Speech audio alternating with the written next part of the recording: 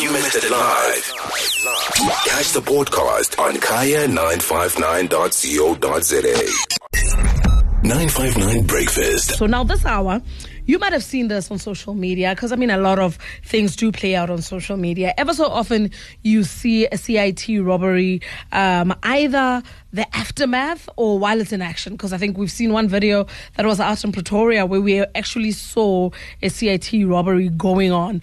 And the robbers took the money, left, a vehicle passed, and it was just a full-on video of how that thing occurred. And then we would see them then on highways, the aftermath, where people are going and picking up, the Lasnyana Stompis of the CIT robbery, and police only arriving in the scene after. But if you are in KZN, you are seeing a showdown between KZN police and the would-be robbers. And more often than not, the KZN police are actually able to stop the robbery. Yeah, maybe it might have blown off, but the robbers are not necessarily getting away. And we're trying to figure out, is KZN onto something that it should be sharing with the rest of the affected provinces in SA? Or maybe we are just seeing the better stories? Because I don't have all the answers. We've enlisted the services of our good friend Chet Thomas, independent organized crime investigator with the IRS Forensic Investigation. Welcome, Chet. How are you doing? I'm well, thanks, and thank you for inviting me to the show. Awesome. So now, like I said, is KZN getting something right, or we are maybe just seeing a different picture that does not necessarily tell us the truth about how much of this battle they're actually winning when it comes to CIT robberies? Well, if they are getting something right, it's something that needs to be applied across the country. Now, one must remember that the Provincial Commissioner of KwaZulu-Natal is the only commissioner in the entire South African Police Services that actually served in the Special Forces. The Special Task Force of the police is almost equivalent to the Special Forces of the military. These guys receive exceptional training during their cycle, and they are taught to go into some of the most dangerous situations.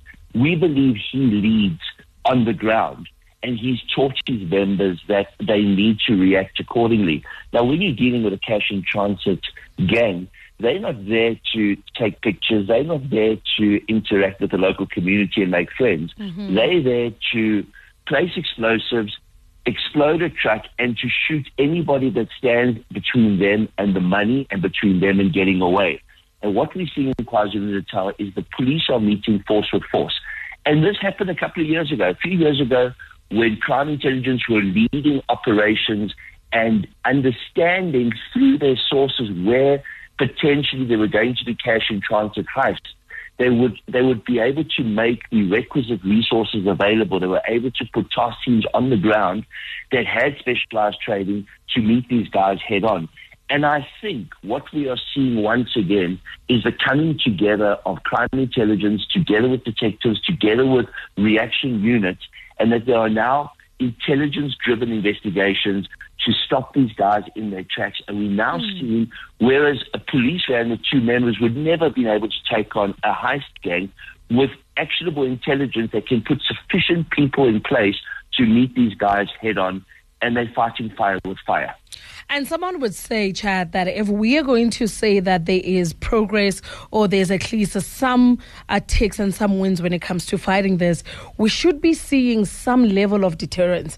There's probably stats out there that will tell you how much CIT robberies KZN is experiencing versus now with this team that you are describing as intelligent detectives, groundwork, and all of that coming together and being able to foil these SITs.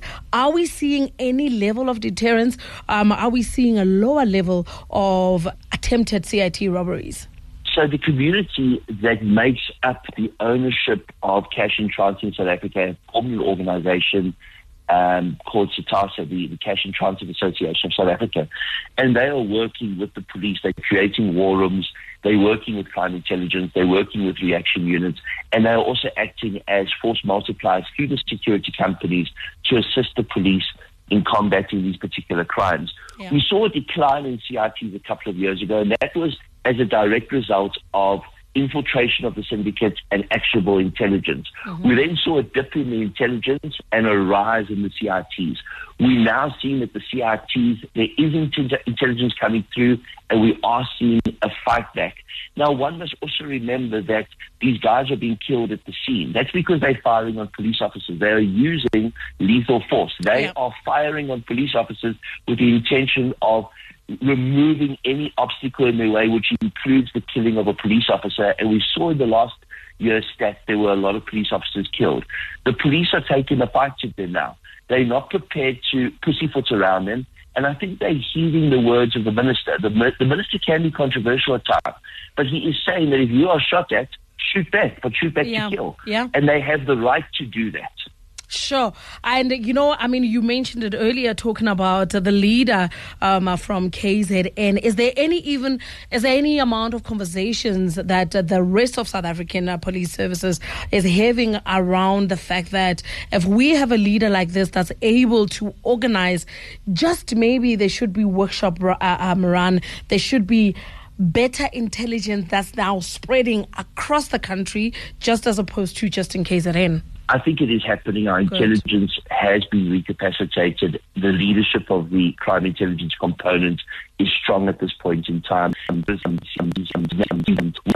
cases where there are successes, like with the AKA investigation. Across the country, we're also seeing joint operations, not just with security companies, but in terms of Operation Chanela, we're also seeing the military's involvement.